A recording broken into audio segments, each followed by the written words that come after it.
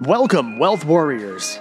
This is Tiz Gambacorta's No BS podcast, the only podcast that delivers the uncensored truth about business and investing success from the trenches straight to your earbuds. Download a free copy of the No BS Guide to Wealth at guide.tiz.tv.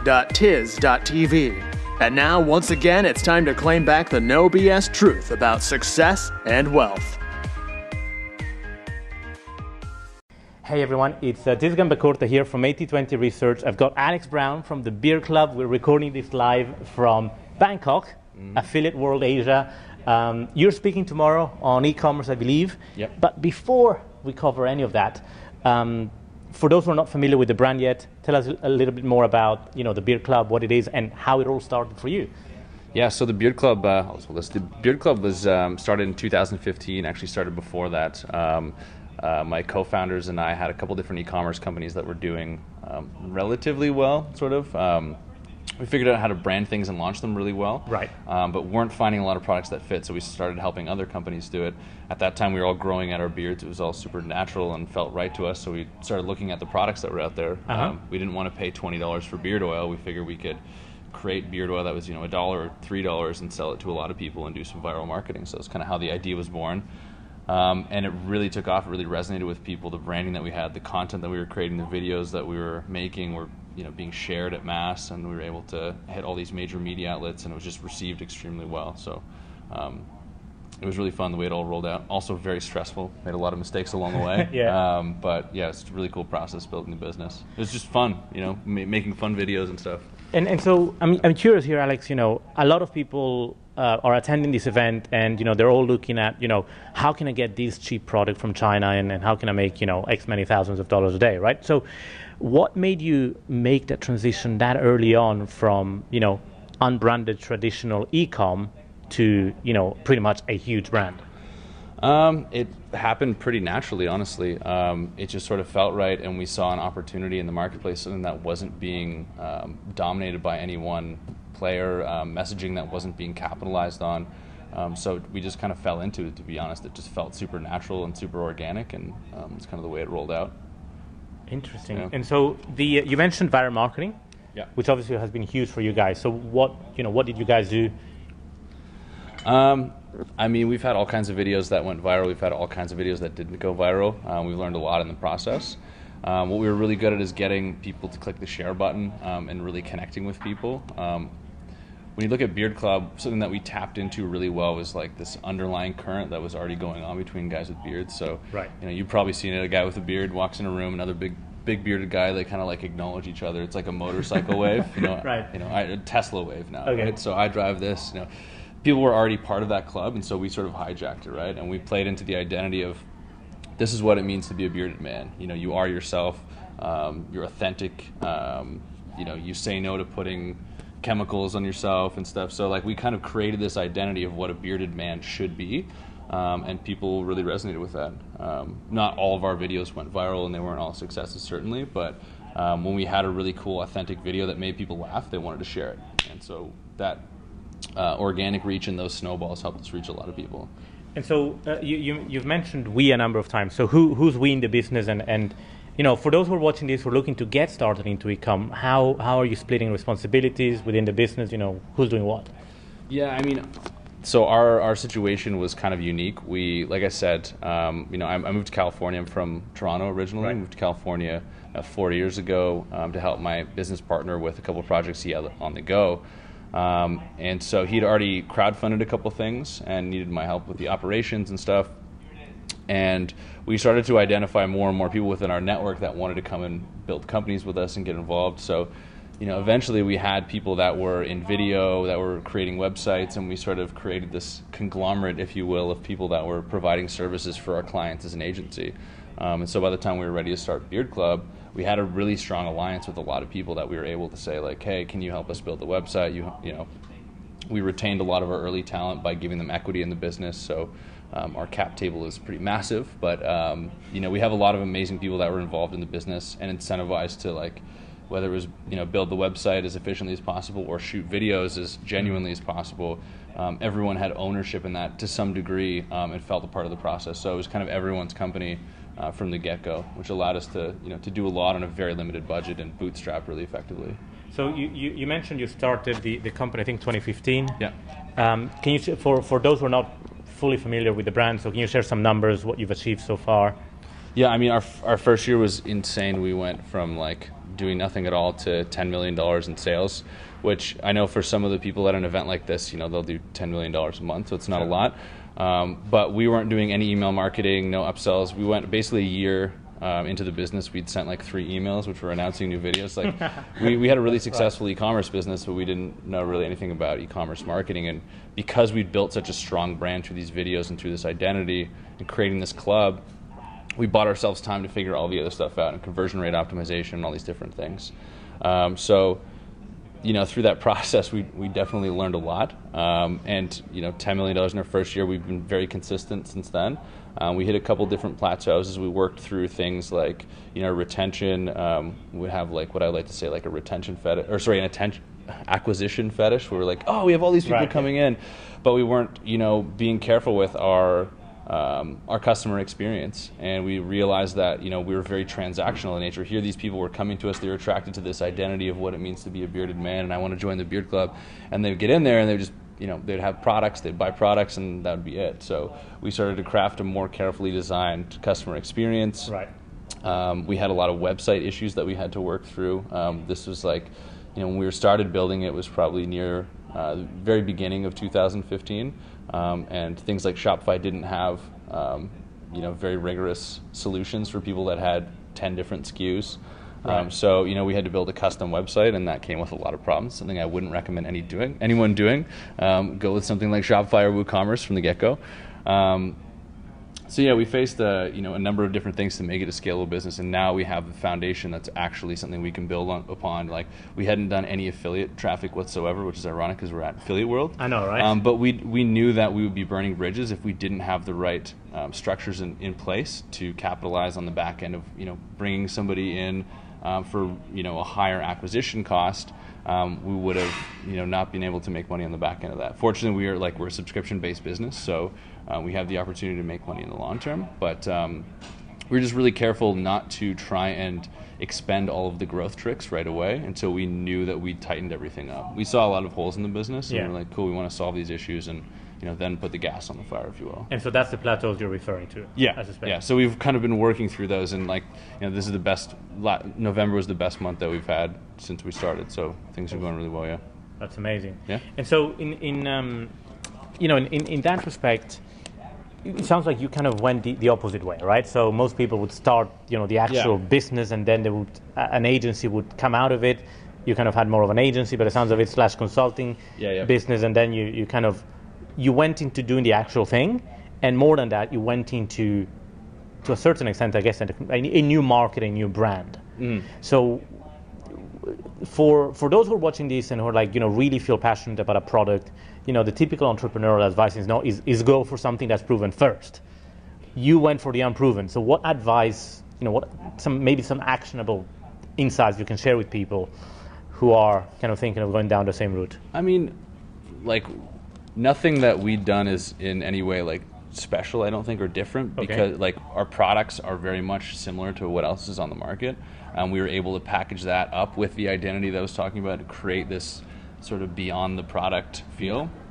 And this was something that we realized long after we'd launched the business, and we're like, so what is the reason we're being successful with these products? I mean, they're good products, but they're not spectacularly different than anything else, but people were buying more of our products than other ones. And it really came down to us nailing that sort of messaging, and our content being so in line with what people were actually buying, which was, they wanted to feel more confident. They wanted to feel like they were a part of something bigger than themselves, right? So I think if someone's passionate about a product or an industry that might be crowded, there are lots of different ways that you can do it to make it relevant to people that are underserved, to include people that feel like that solution might not be for them. And if you really believe in something and believe that it solves problems and it actually is valuable, then you can get really creative in finding ways to reach new people with that message that are being underserved. Got it. Yeah. And so throughout this process, have you had any mentors? What roles have mentors played? Yeah, I've had lots of mentors. I've been going to a number of different mastermind groups, and just kind of like, met some amazing people in business. Some stick out, like there's a man named Ron Lynch who was really involved in GoPro early on and helped them with their branding and their rollout, and he's like a father figure to me. I've just been blessed, I think, more so than mentors, to have like peers that I've talked to that are willing to share secrets and share ideas, but also kind of like share their own vulnerability and their own journey, where right. People are like, oh, Beard Club's so amazing, like how did you guys do this? And like to dissect it, I'm like, sometimes some of it was luck and we were at the right place at the right time, but also like we pushed through a lot of really hard times and a lot of really difficult failures. So talking to another high level entrepreneur and just hearing them go like, I screw up all the time, I don't know what I'm doing, and I'm working through it and figuring it out, you kind of realize that everyone's just split testing everything as they go, and continually learning. So I've had some great mentors, but I think more than anything it's just being networked with the right people and having the the vibe stay high and the feedback loop open. I think you mentioned something key, which is selling an identity, selling a lot more than just a product, selling the end result. For those who are in a crowded marketplace and who are looking to sell a commodity, what actionable steps could you recommend, something that they can implement today as they watch this, to sell beyond the product, stand out in a crowded marketplace? That's a great question. I would say the best thing that you could possibly do is talk to your most fanatical customers, the people who love you the most, and kind of ask them, like, we have a couple guys that got our logo, like the Beard Club logo, tattooed on their arm. Wow. This is really cool. Like, we built something that like someone has a tattoo of. And it took a couple months. We sent them a bunch of free product and kept in touch with them. And they were cool dudes. And eventually, we had a yearly planning meeting coming up, and I was like, well, I should probably get some insight and like frame this next year and what we want to do and what our vision is and stuff. And in talking to this guy, he was like, oh, well, this is where we understood what we were selling beyond the product, which was like, he's like, I'm not a very confident guy. It's hard for me to go out and meet new guy with a beard. We can do the beard wave. I can talk about my Beard Club tattoo. We can talk about the products. It broke down that barrier for me. So now I feel like I'm part of a community. I'm not that confident, but put the beard oil on. I have this daily routine, and I'm taking care of myself. So I'm worth taking care of. So like if you go and talk to like your best customers and just sort of ask them what has attracted them to you more than anything, that's a great place to start. I think most people inherently sort of know what they're selling beyond the product, but really kind of exploring it and like getting clear on why you exist as a company. Like what's the reason beyond money? Are you selling this product? Like what is it that you're actually hoping to do for people? I think most people, like I said, already know that, but you can go out, you can talk to other people who will hold the mirror up for you so you can actually say that and then say it out loud and understand that. But yeah, those are two things I would say, is just kind of really looking into why you're doing this and why you started and what you want that result to be, and then also talking to the people that are buying your products. People that you have right now are the most valuable people in your business that are buying from you, in my opinion. Absolutely. So just one last question as we wrap up. What challenges are you facing now, and what are you doing about them? As a company or personally? Well, I meant as a company, but I'll let you go freestyle. I think like we've worked through, like I said, a lot of our issues that we had as a business. There's still always issues that come up, but building in a more structured back end to our business and a more scalable business, as opposed to something that was really based on sensational marketing, which allowed us again to create this growth, but wasn't sustainable. You can't just keep going like this all the time. Sure. So a lot of those issues have been solved, and we're now doing some rapid testing on things that do work. I think like on a personal front, which I love in talking about this because this has been like a struggle for me the last couple of years, is just really like staying within this entrepreneurial journey like on a daily basis. Right. I spent a lot of time like while I was doing really cool things with the Beard Club, would still be like, oh man, I just can't wait until we get to this point, or cross this revenue threshold, or I have this much money in the bank so I can retire my parents, and all these different goals that I had that were keeping me from actually enjoying like what I was doing right now, because those goals for me always keep changing, right? Like the future never really exists. What exists is right now. So I think that's something that a lot of people that are either career-driven or entrepreneurial really struggle with is, staying present and actually enjoying the journey itself instead of just viewing the destination and wanting to go through there. That's so interesting because the staying present is something that we all face challenges with as entrepreneurs, and as you said, you hit a goal, you move on to the next one, and so on. So what do you meditate, or how do you practice gratitude? Like, how do you stay present? Yeah, I mean, I do a lot of journaling. I'm not the best consistent practitioner of meditation, but I'm getting better at it. I think I travel a lot for work. I'm a full-time nomad right now for the most part. So for me, physical fitness has helped me clear my mind a lot and kind of reset myself every day. But yeah, certainly gratitude and just kind of remembering to breathe and just taking a moment, just not necessarily sitting down and meditating for 10 minutes, but just catching yourself and just, okay, I'm right here, right now. Yeah.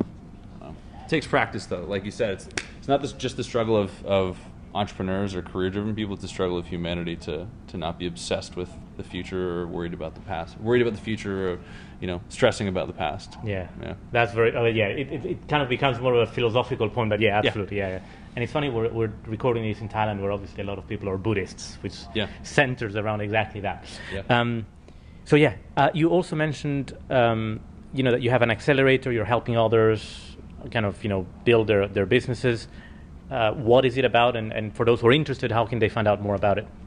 Yeah, so it's called the Sexy Nerd Accelerator, which is sort of a kind of a funny way that I've framed it, that people should be looking at both the sexy parts of their business, like the branding, the content, the customer experience, and then the nerdy parts like conversion rate optimization and finance and operations, kind of really as a big picture thing, because we'd either been focused too much on branding or too much on operations, and you can't really scale an e-commerce business until you understand the whole picture. So I pivoted into the advisory space because I started basically brain dumping of what do I wish I knew when I started this business, and how could I help somebody avoid all these really costly mistakes that kept me from being present for so long. And so I've launched an accelerator program. You can find more at sexynerd.co.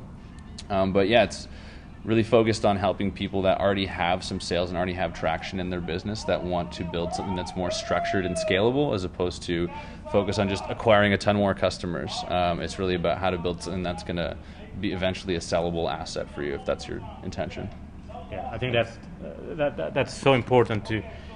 This is kind of the 3.0 perspective, right? In the sense that most people out there would focus on customer acquisition, front-end sales, whereas what that's key. Yeah, back end and selling the asset. We did that, but as soon as we turned off the videos or turned off the ads, the business would cease to exist, right? If you build something that's strong and structured and scalable, you can go beyond channels and have a really great business that supports itself to some degree.